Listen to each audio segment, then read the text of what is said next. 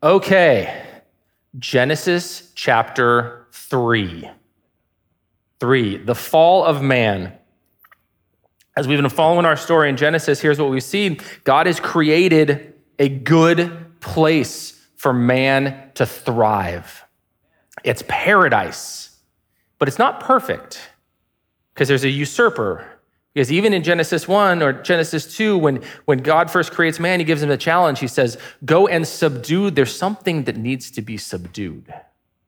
And in chapter 3, we meet that something. And it doesn't go very well. Genesis chapter 3, verse 1.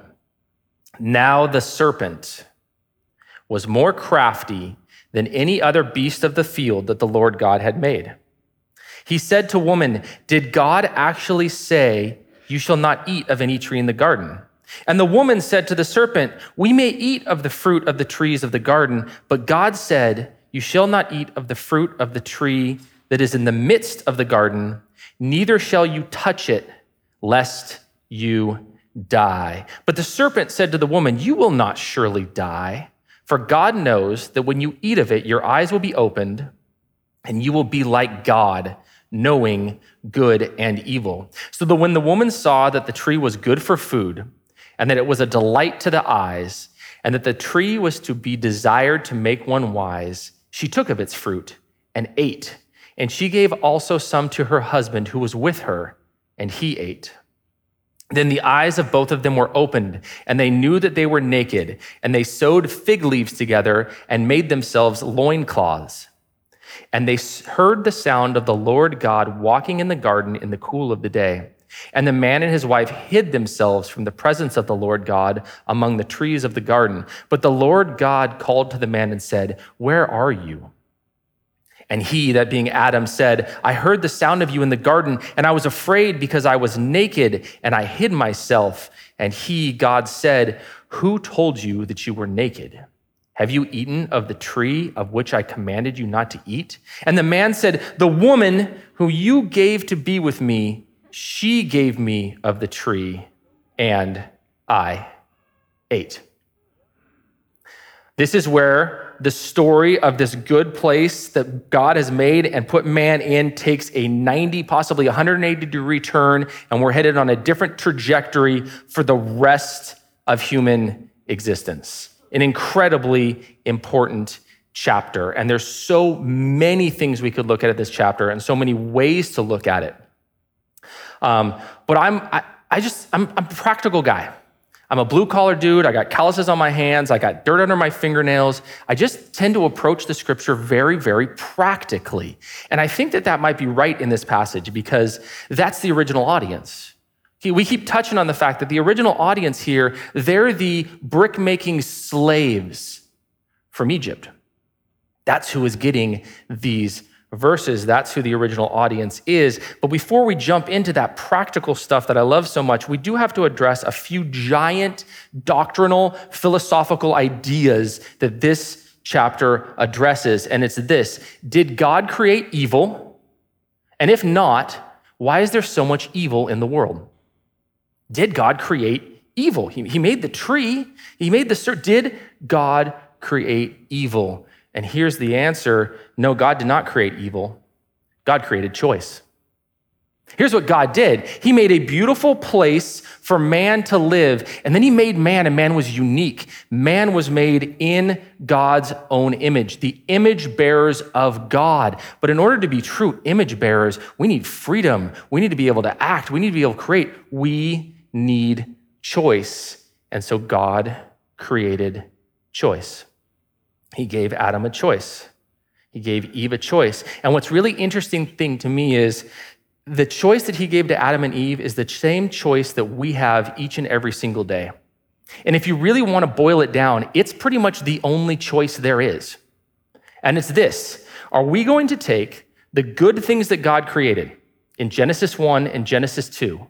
Are we going to take them and are we going to interact with them, relate to them, manage them the way that God intended, the way that he will instruct us to?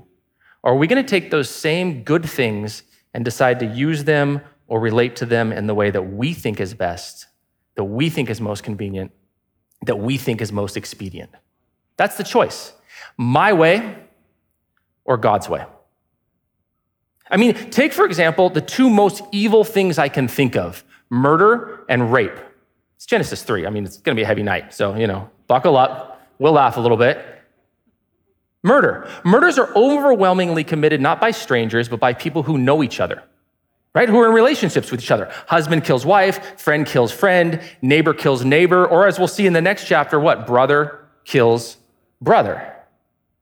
But relationships aren't bad, are they? No, relationships are beautiful. They're created. They're a part of the design. They're actually a part of how we reflect God and his triune being as Father, Son, and Spirit coexist and pour into each other in relationship. We're made to have that kind of relationship with each other, but those relationships comes with instructions, don't they? God says, I created relationships. Let me give you some instructions how to do it my way. Love your neighbor as yourself. Be kind to those who despitefully use you. Lay down your life for your friend. Forgive and don't hold grudges. But we aren't forced to approach relationships that way, are we? No, we're given a choice. I can approach relationships that way, pouring myself out into other people, or I can make relationships all about me, how you treat me, what I get out of it. Not dying to self, but making it all about myself. Not forgetting your wrongs or forgiving your wrongs, but remembering them and holding on to them and using them like a sledgehammer to beat you with when you wrong me. And if I deal with it that way, then instead of the love that God designed for relationships, I end up with envy and strife. And if I let that stuff marinate down into my soul, what I end up with is hate. And instead of love, I have hate and anger, and we see humans commit the most horrible acts against each other. To people they're in a relationship with. We see murder. Great thing, relationships, design, love, but we can do it God's way. We can die to ourselves and we can pour into other people, or we can make it all about me. It's the single choice that we have. My way, God's way. What about rape? Sex is right here. It's in the design. One man, one woman, covenantal relationship with God, and it's good. Done correctly, it is a brilliant, beautiful gift that bonds and creates and draws married couples together. And it's important. I don't think we say that enough. Married couples, sex is important. I remember sitting in premarital counseling, and Mark Skudstead, what is this, like 17 years ago? I'm getting old. It's been pretty fun, though. I don't mind getting old. It's been a good age. He said, sex is the glue. I'm like, interesting. 17 years later, there's a lot of truth to that. There's a lot of truth to that. It's important, but it takes dying to self, and it takes being about the other person, and it takes patience, and it takes communication. But what about when I take sex and I make it all about me? My desires, my timeline, my needs? Then the beautiful gift that God made gets perverted. And we see things like pornography and human trafficking and rape. My way, all about me. God's way, loving, pouring, caring. It's back to the tree of the knowledge of good and evil. Ultimately, it was a real tree, but it also represents every choice we have. Am I going to trust God, his word, his spirit, his people to be the ultimate authority on what is good and what is evil? Or am I going to decide for myself what I want to be good and what I want to call evil? It's the only choice there is. So God didn't create evil, he created choice. Well, then why is there so much evil? Because we chose wrong, and we continue to choose wrong. And when Adam and Eve chose wrong, it broke the world. Irreparably broke the world. It does not say that someday when King Jesus returns that he's going to make this earth perfect, does it? No, it's broken. It's so broken, he's like, no, we're going new earth. We're going new earth. It's going to be better. And I'm going to fill it with people who have learned to love me and follow me and have been filled with my son, and they won't ever break it again. But it's broken. That's why my friend Susan's sick. That's why there's anger and there's strife. That's why we see natural disasters. We live in a broken world. It doesn't mean it's not still a good place where we can thrive and we can pour into what God has for us. but it's broken. It's broken. Okay, but coming back to this chapter to begin with, I don't think that those kind of like deep philosophical, existential, doctrinal questions were what the original audience had in mind. Okay, I think for the original audience, this chapter was a lot more like this. So I have been totally geeking out lately on World War I, right? So I'm listening to this 6-part podcast. It's like 4 hours each part. And I've already listened to it. I listened to it a couple years ago, and then I went on a road trip with my dad like 2 weeks ago, and I'm like, hey, I'm gonna have him listen to this podcast. He'll get totally hooked on it. And I got hooked all over again, right? So, but it's amazing. There's this incredible scene near the beginning of the war. And if you know much about World War I, you kind of picture that trench warfare where people are just, no one's making, but at the beginning of the war, it wasn't like that. Right? Germany had invaded France, and France had a major victory, and they're running the Germans out. And the Germans the French think are fleeing away from them. And the entire French army is marching along, and all of a sudden, an airplane flies overhead and lands in a field. Now remember, it's like 1913. Okay, so this is like Orville and Wilbur Wright type of airplanes. Okay, they're like brand new technology. This guy landing in a field was an act of death defiance.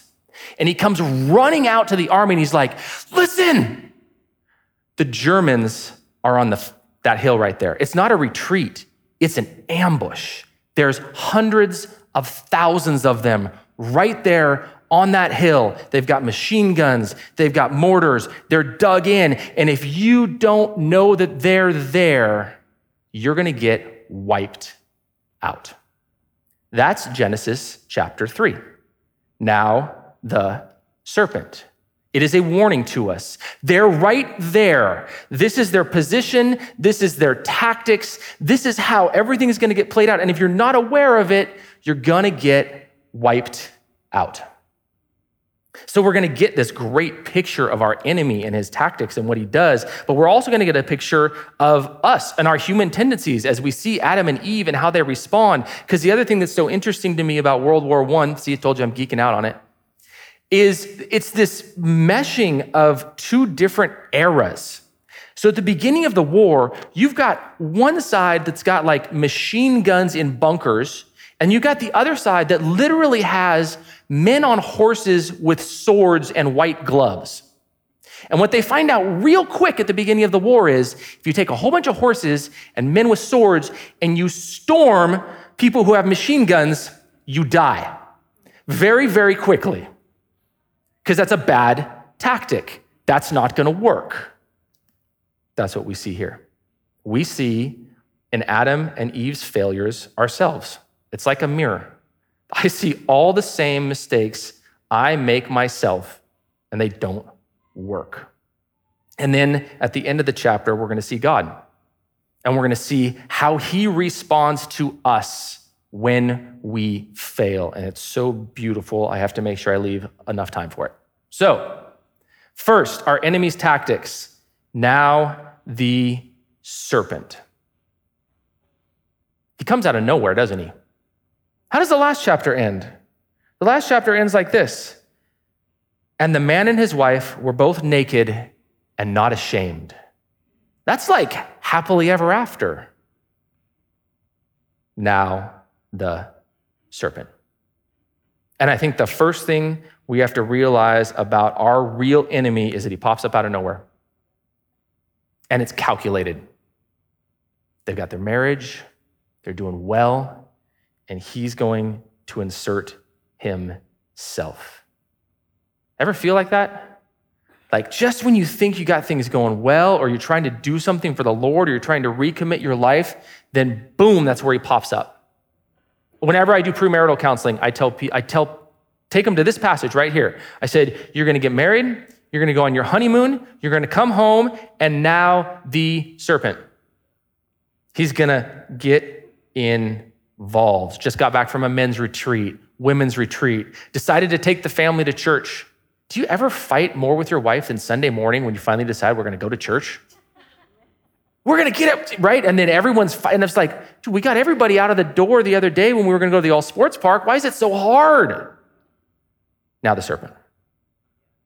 And I think the most important thing for us to realize, and I tell my couples this in premarital counseling whenever I do them, is listen, that attack, that fight that you're having, that strife, that tendency that you're feeling that day after you decide, I'm gonna get up in the morning and I'm gonna read my Bible, and then you're just so tired, or your throat's itchy, or that's a spiritual attack.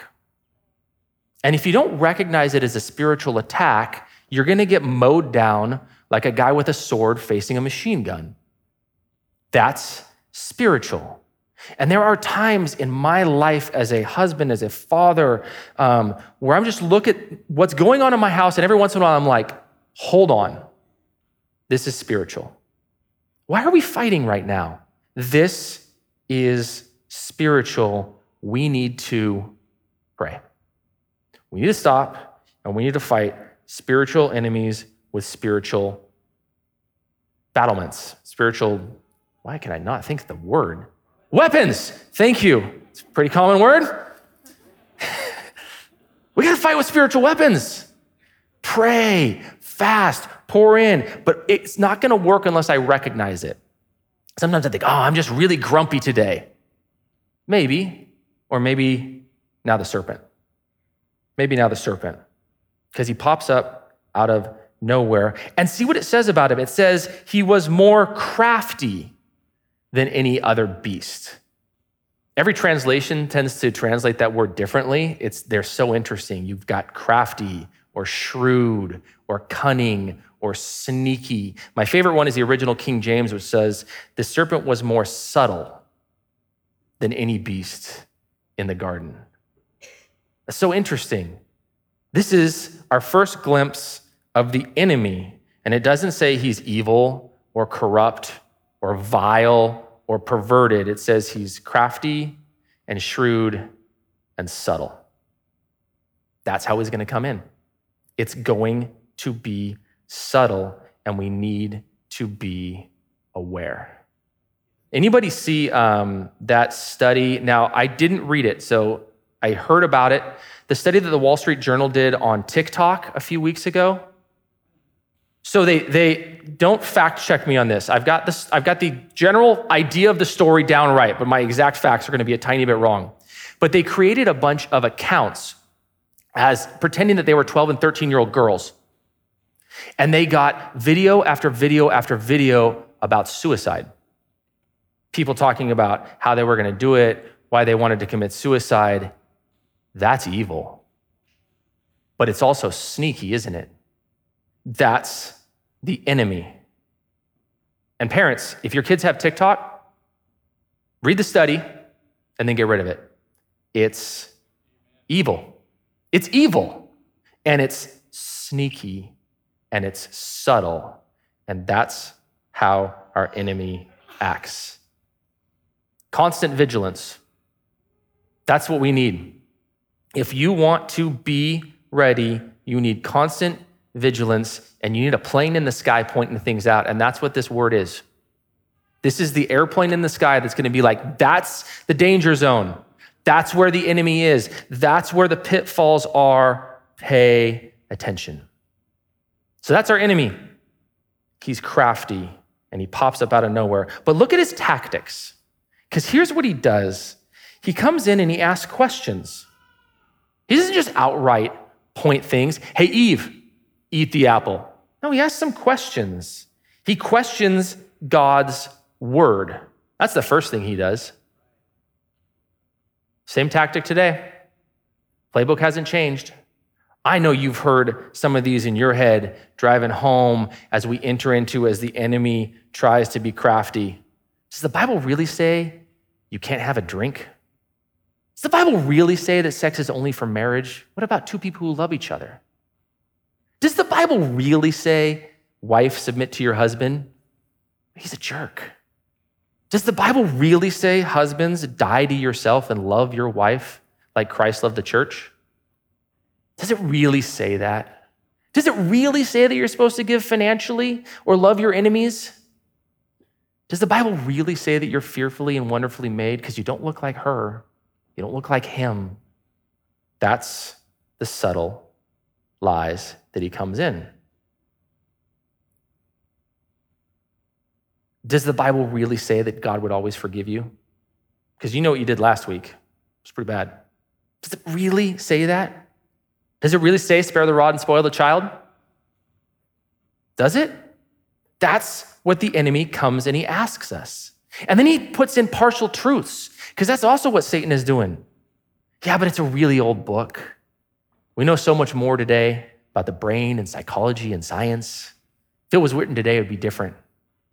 You've changed, you've evolved. You don't need that anymore. You can figure out good and evil for yourself. Right? How many of us have heard at least one of those things? Probably this week. Right? They're the lies of the enemy. And when we get to Eve, we're going to talk about how we combat those, because she does it all wrong. And I do too. But that's the first thing. That's his tactic. He questions God's word, but then he questions God's goodness. What does he tell Eve? God's holding out on you. He doesn't want you to know good and evil, Eve. Same tactic. You deserve this. It's your form of self-care. Other people get to enjoy that. Same tactic.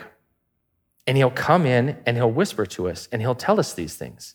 Hey, did the Bible really say? Is it really that bad? Is it really, God's holding out on you, right?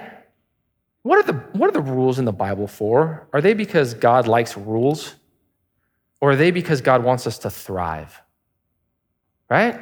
He made a good place. He set out some good rules. And the Bible says that God wants us to thrive. See, sin isn't forbidden because it's bad. Wait, sin isn't bad because it's forbidden. It's forbidden because it's bad, right? Playing soccer on the freeway isn't bad because I tell my kids it's bad. I tell my kids it's bad because they're going to get flattened. That's what the Bible is saying. And Satan loves to poke holes in that. No, it's not. God's holding out on you. And then his number one thing is he says this: you will not surely die. He denies the consequences of sin, doesn't he? And he'll come and he'll whisper in my ear, just tonight. It won't hurt anyone. It's just porn. It's just pot. It's just a few. It'll be fun. It's no big deal. And he denies the consequences of sin. And that's what our enemy does over and over and over again. And his playbook hasn't changed, has it? Same thing for me and for you today. And we need to see these things and know them for what they truly are. And we have to combat them. Because as we move into Eve, what does Eve do when Satan comes and asks her that? When Satan comes and asks Eve and says, did God really say? Eve takes the bait and she enters into the conversation with Satan. And here's what I know about myself. Whenever I enter into that conversation, driving on the way home, hey, it's just a few, it's just tonight. I'm like, well, maybe you're right. Maybe I've lost, right? We do not have conversations with the snake. We combat him. And the very first thing that Eve should have done when the snake came up to her and said, did God really say? She said, you know what? God comes and walks through the garden every night. I'm going to ask because I'm not sure, right? And instead, she enters into this conversation. We can't do it. We cannot get into that conversation because he's crafty. And I don't think I've ever had a long-term conversation with Satan where he's trying to get me to do something that I know I shouldn't do that I've won. I never have. The only times I've ever won is when he first approaches me and I'm like, no, be gone, snake. I don't talk to you. That's a lie. Sin does have consequences. That's not what the word says. That's not what God's called me to do. You need to go away. But when he comes and he whispers to me and I'm like, yeah, well, maybe not. I'm done. Maybe some of you can walk that conversation out and beat him in an argument. I've never won. Not once. I've always lost unless I immediately go, no, that's not what we're doing. Eve's first mistake, my first mistake so often is I bite. I bite when Satan comes and whispers, and I enter into that conversation. But then the next thing that Eve does, I think, is so interesting to me because she adds things to God's word. The Bible is like, even Adam and Eve are like 3 weeks old and legalism has already entered the world, right? I know some people argue that like maybe Adam and Eve had lived in the garden for years or for decades before this encounter happens. I have a serious issue with that. And it's mostly from the end of verse 2, and it says, the man and his wife were both naked and not ashamed. So Adam's got a hot, naked wife, and he's got a mandate to fill the earth with kids. And there's no babies yet, so it can't have been very long. Just personal thoughts, right? I'm just saying, I don't think it's been very long. I think this happens right away. And Satan comes to Eve, and what does she say? And what does he say? He says, did God really say? And she says, he said, you can eat of all the trees, but you cannot eat of this tree or touch it, lest you die. Did God say you can't touch the tree? No. So who added that? Well, there's pretty much only 2 people on the earth, right? It's pretty easy. It was a lot easier to figure out who had made mistakes in my house when I had 2 kids. Now there's 4. It's infinitely more complicated, right? When it was 1, it was really simple. It wasn't me. You're the only one. I know it wasn't my wife, and I'm not going to fess up if it was me, so it's you. That's how that works. All right? She's added something. Don't touch it lest you die. Legalism's dangerous. You know that? I love the definition, and I think this is old Edgewater definition from one of the first couple years I started coming here. But legalism is this.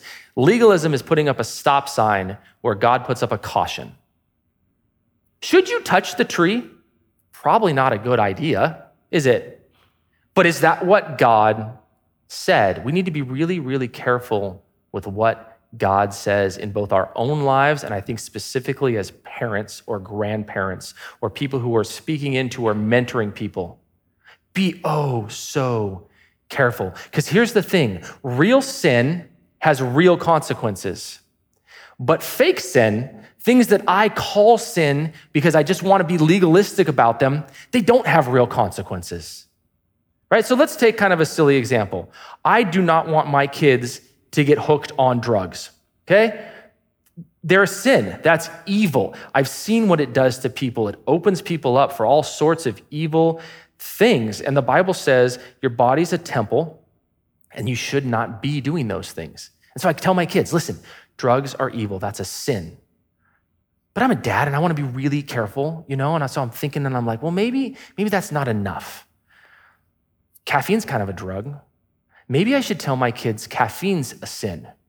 There's churches who have done that, right? We don't want to get hooked on anything. So caffeine's a sin. Okay, kiddos, okay, drugs are evil, don't get drunk, and caffeine's a sin. But I hear sugar's really addictive too. All right.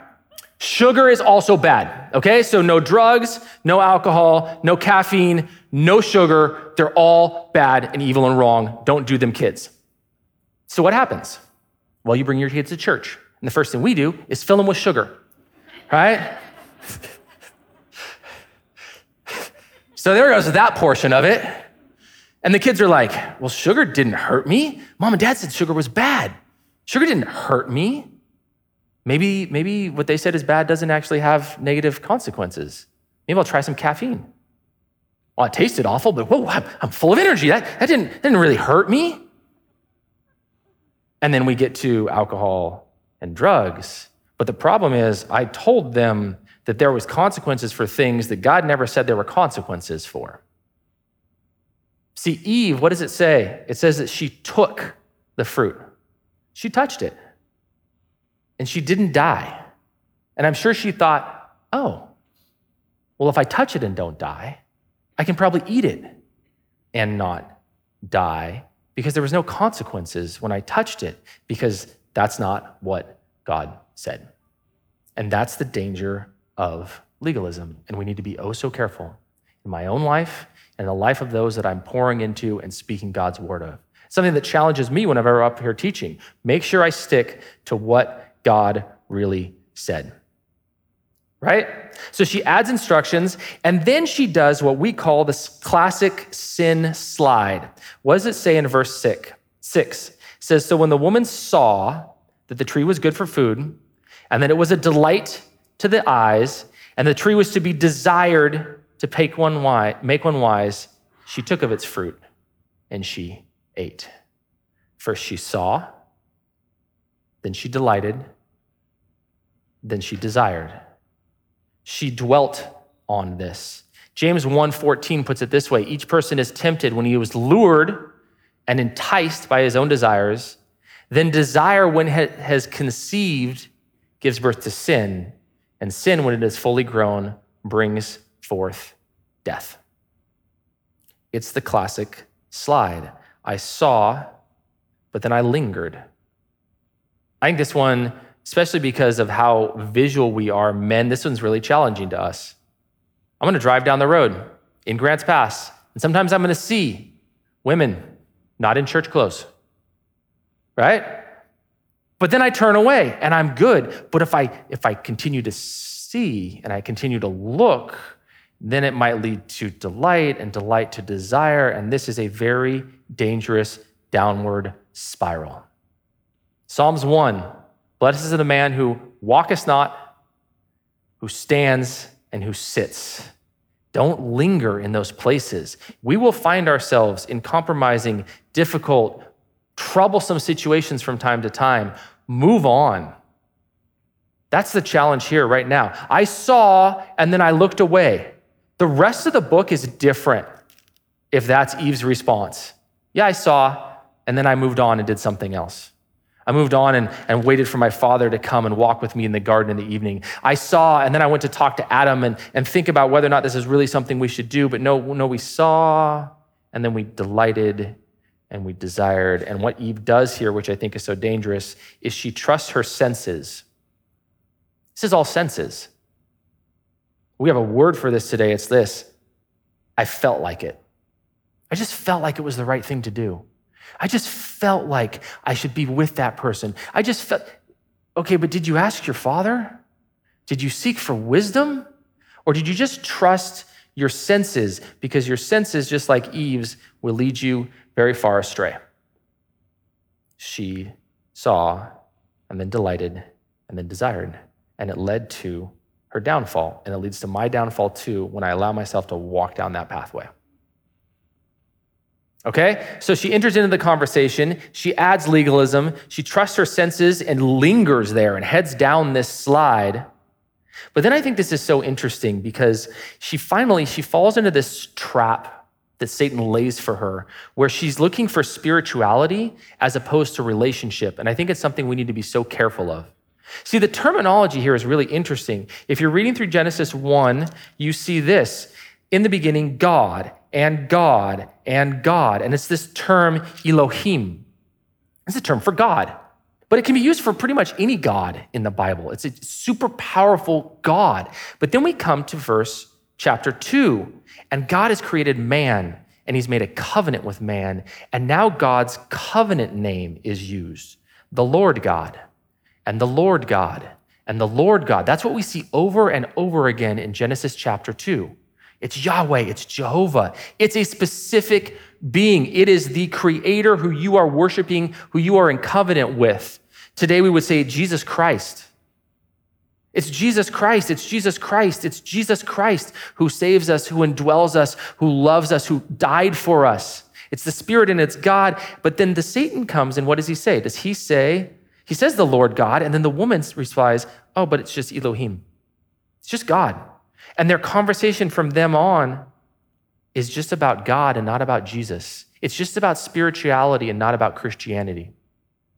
And I think it's so dangerous because we can get sucked into that today. And we can think, oh, this is spiritual. This is healthy. But is it Christian? Is it of Jesus Christ? Right? Because it's so interesting what 1 Timothy 2 says. It says that Adam was not deceived, but the woman was deceived and became a transgressor. It doesn't mean that she was weak-minded. It means she was desiring something spiritual, and Satan deceived her and said, this is the pathway to what you want spiritually. And God is like, no, I'm the only pathway to relationship. And she gets sucked in, and we can get sucked into the same tendencies. Thinking things are spiritual and finding ways to learn about good and evil outside of the knowledge that God has given us. All right? Okay, so that's Eve. And then we have Adam. Adam's mistakes. He makes some big ones too. We're going to end on a high note, just so you know. It's okay, you guys all look very depressed. God shows up, as always, and it's brilliant. And we'll get there in a few minutes. But first, men, Adam, we make some mistakes as well. It shocked me the first time I saw this, and I don't know why I grew up in Sunday school and never saw it. But it says this. It says, and Eve turned to her husband, who was with her, and he ate also. Adam, men, what are you doing? What are you doing while Eve is having this conversation with the snake, while your wife is getting lured away? Are you just standing there passively watching, doing nothing, not getting involved, not wanting to rock the boat? Well, she's hot, and I don't want to make her mad at me. We've been having a good time, and I don't want to. Adam's passive. Adam is passive, and it's deadly for his family. It's absolutely deadly for his family. And I think today we have an epidemic of passive men who will not stand up, make the hard decisions, say, no, that's not right. I'm going to do the hard things. I'm going to get rid of TikTok on my kids' phone. I'm going to get rid of Snapchat on my kids' phones, also evil. Are you checking your son's phone history for porn? I don't want to know. It's uncomfortable, passive, and dangerous. Are you talking to your daughter about boys? Are you talking about Jesus to your family?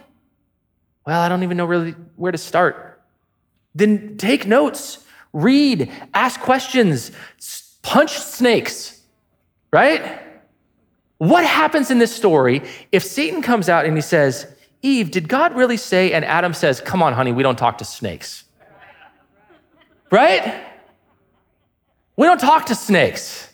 And if he comes after us, I'm going to kick him. What happens to the story? What happens to my family if I'm constantly aware? And this is so challenging to me because I wouldn't say that I'm passive, but I'm just kind of happy-go-lucky. And I'm not necessarily as constantly vigilant as I should be about the enemy's plans for my daughters and my son and my wife and my ministry. And that happy-go-lucky, not hyper-vigilant can come out with the same negative effect as passivity.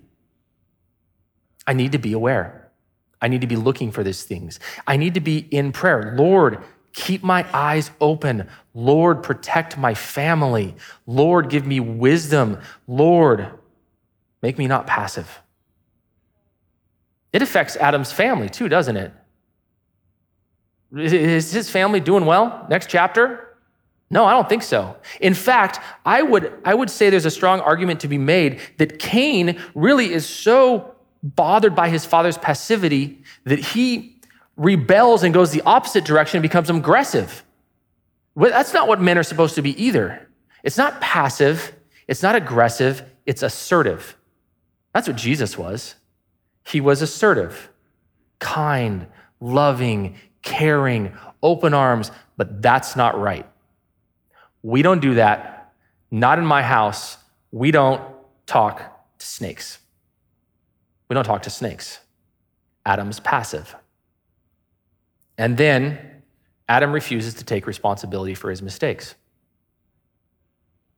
What does Adam do after he eats? Well, God comes to him, right? First thing he does is he hides.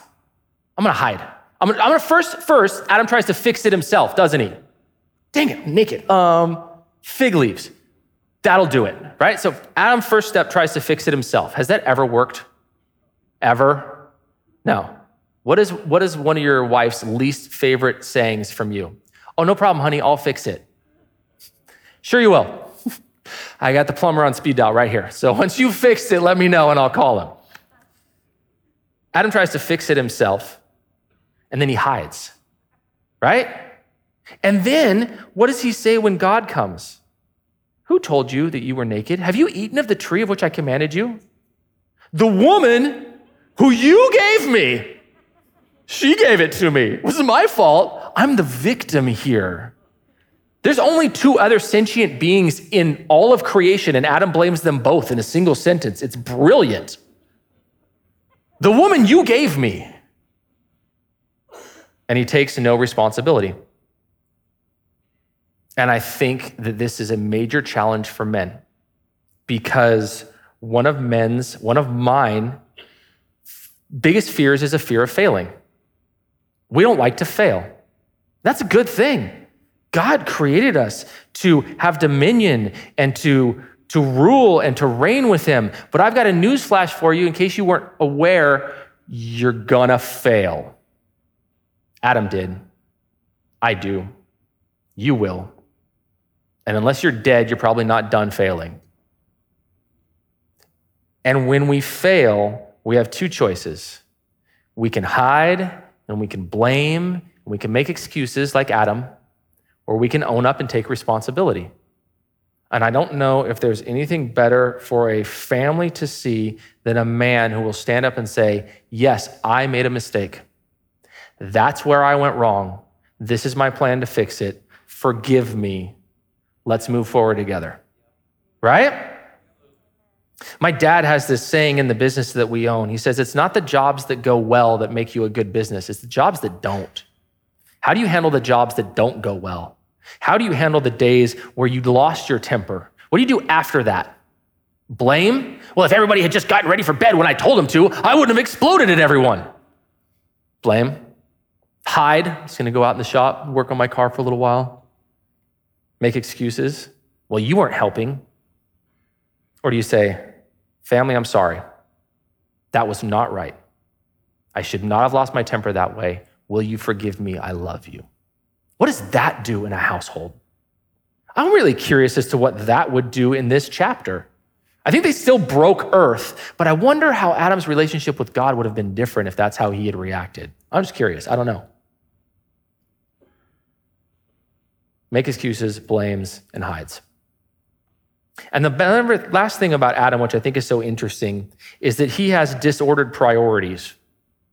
Because that verse in 2 Timothy about Eve is so interesting, because it says Eve was deceived. It doesn't say Adam was deceived. Adam knew exactly what he was doing. He's like, I'm choosing my hot wife over God. That's what I'm doing. I know she just ate. She's probably going to get kicked out of the garden. I'm going with her. He has disordered priorities. And I think so oftentimes when I see my life headed in a direction it shouldn't be, it's because my priorities are not correct. Because I can be so task-oriented and I can be all about my job or all about this task at my home or and I miss my priorities. God. So far above. We say there's an order to priorities. We're like God and then wife and then God, like way up there. This is the relationship I need to be working most. When this relationship is doing well, almost all the other ones begin to fall in line, right? But Adam's not worried about this one. He's worried about this one with his wife. He's like, oh, well, I don't want to rock the boat with her. And it all goes poorly. It's my father. That's the relationship. And then it's my spouse. And then it's my kids. Don't mix those up. That's not a right order either. Nothing will bless your kids more than you loving and pouring into and caring for and having a beautiful marriage with your spouse. Your kids will flourish under that. And then your kids. And then your ministries and your jobs and your neighbors, right?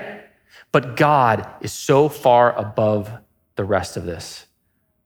It's another thing that I tell premarital because I use this chapter a lot in premarital. It's like, listen, you work on your relationship with Jesus. If you're having trouble in your marriage, great, work on your marriage, but work on your relationship with Jesus. Come to me and be like, my relationship with Jesus is on fire and my marriage is still a train wreck. Okay, maybe, but more often it's the other way around. My marriage is a train wreck. How's your relationship with Jesus? Non-existent? Start there. Start there, Adam. It's going to go better for you. So we have all these mistakes, but then God shows up. And here's what he does. Verse 13, then the Lord God said to the woman, what is it that you have done? And the woman said, the serpent deceived me and I ate. And the Lord God said to the serpent, because you have done this, cursed are you above all livestock and above all beasts of the field. On your belly you shall go, and dust you shall eat all the days of your life. I will put enmity between you and the woman, and between your offspring and her offspring. He shall bruise your head, and you shall bruise his heel. To the woman he said, I will surely multiply your pain in childbearing. In pain you shall bring forth children. Your desire shall be contrary to your husband, but he shall rule over you. And to Adam he said, because you have listened to the voice of your wife and have eaten of the tree of which I commanded you, you shall not eat of it. Cursed is the ground because of you. In pain you shall eat of it all the days of your life. Thorns and thistles it shall bring forth for you, and you shall eat the plants of the field. By the sweat of your face you shall eat bread till you return to the ground. For out of it you were taken, for you are dust, and to dust you shall return. And the man called his wife's name Eve, because she was the mother of all living.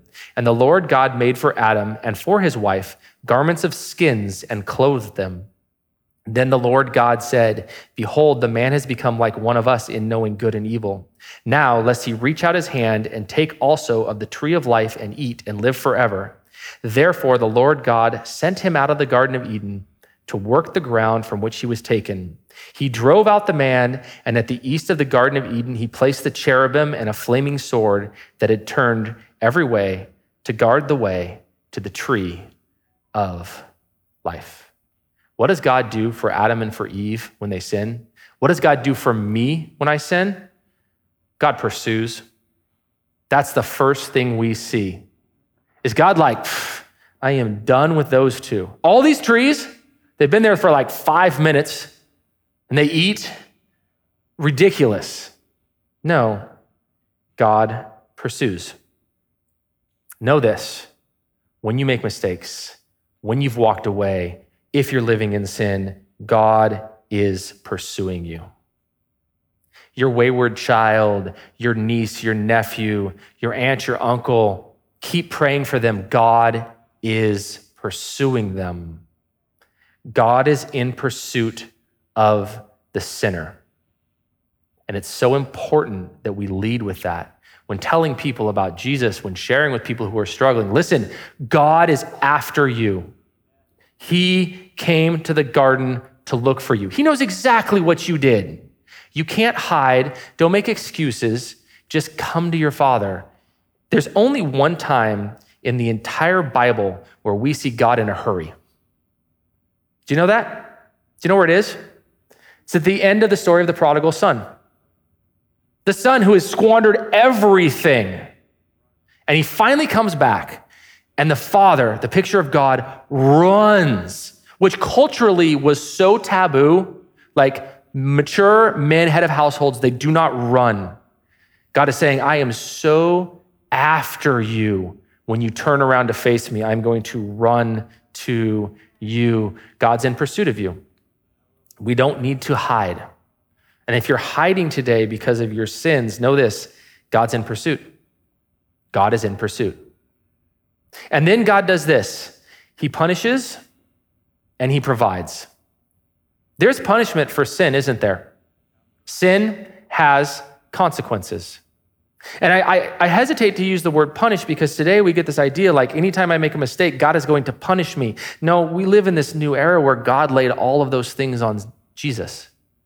And Jesus took the punishment for our sins, but someone had to, and it was him. And that punishment has been doled out so that you and I don't have to take it, but there's still consequences. Still consequences to our mistakes. But then God provides a covering and a path to reconciliation. It's this very short little verse, but you got to catch it. He says, and the Lord God made garments of skins and clothed them. He killed something. Something had to die. Sin requires punishment and death. God gave punishment, although it was kind. They didn't die immediately. And God provided a sacrifice, a way for Adam and Eve to be restored to covenant, clean relationship with God. For us, it's Jesus. That's the provision that God has made for us to be reconciled to him. And it's there. It's so beautiful. God pursues, he punishes, and he provides this covering for sin and this pathway to reconciliation. But then he also protects. It's so interesting. He says, listen, Adam and Eve, you can't eat from the tree anymore because you've already started down the pathway to death. And if you're dying, if your mortal body is dying, but you're eating from this tree and living forever, it's not going to be well for you. That's not a punishment, it's a protection. And then finally, God plans. It's the most important verse in this chapter, and it's the proto-evangelicum. It's what God says to Satan. It says, I will put enmity between the woman and between your offspring and her offspring, and he, that is going to be Jesus, will bruise your head, and you shall bruise his heel. This is the first mention of the gospel. God says, listen, you broke the earth, but I got a plan. I've got a plan for restoration. I've got a plan to fix this thing. And the question is, are we going to try to do it our way, or are we going to follow God's plan? Where we put our faith in Jesus Christ, in the redemption and the reconciliation that he provides, knowing he took our punishment, right? And he provides the reconciliation for us. God pursues, punishes, protects, provides, and plans. And as I was thinking about this week, I thought that is a beautiful, beautiful example to any parent out here dealing with a child who's walking in sin, right? Pursue them. Hey, honey, son, daughter, don't care how old you are, I love you. I'm after you. There's nothing you can do that make me not your son. Punish if they're the right age, right? Punish. Spare the rod and spoil the child. It's a real thing. But then what? Provide a pathway for reconciliation. I think too often as parents, we end with punish. Okay, like I pursued them and I punished them. Okay, but have you provided a pathway so they feel like they're reconciled to you again and that they've been forgiven and loved, right? My kids get a spanking and then a hug. And then we normally go sit on daddy's lap for a little while and read a book. Because there needs to be this pathway back that's provided. And then a plan. Okay, listen, you tend to do this a lot, right? You walk into your room, you grab your sister's thing, she says something mean and you hit her with it. So how about we don't go in her room? Okay, let's make a plan here. Let's get practical. And then be reconciled. It's such a beautiful thing. God is pursuing us so that he can protect us and provide for us and put us into this beautiful plan to save the earth that we broke. Amen? Father, thank you. Great, great chapter. So full. I pray that we would take something to heart tonight that we've learned. I pray that we would be challenged by the mistakes that we can make and the tendencies that we see even in Adam and Eve. But Lord, mostly just that we were encouraged. That when we fall, we are pursued. I don't need to hide. I don't need to make excuses. I don't need to blame. I just need to come to my Father who's running towards me with open arms. Thank you for that. In Jesus' name, amen.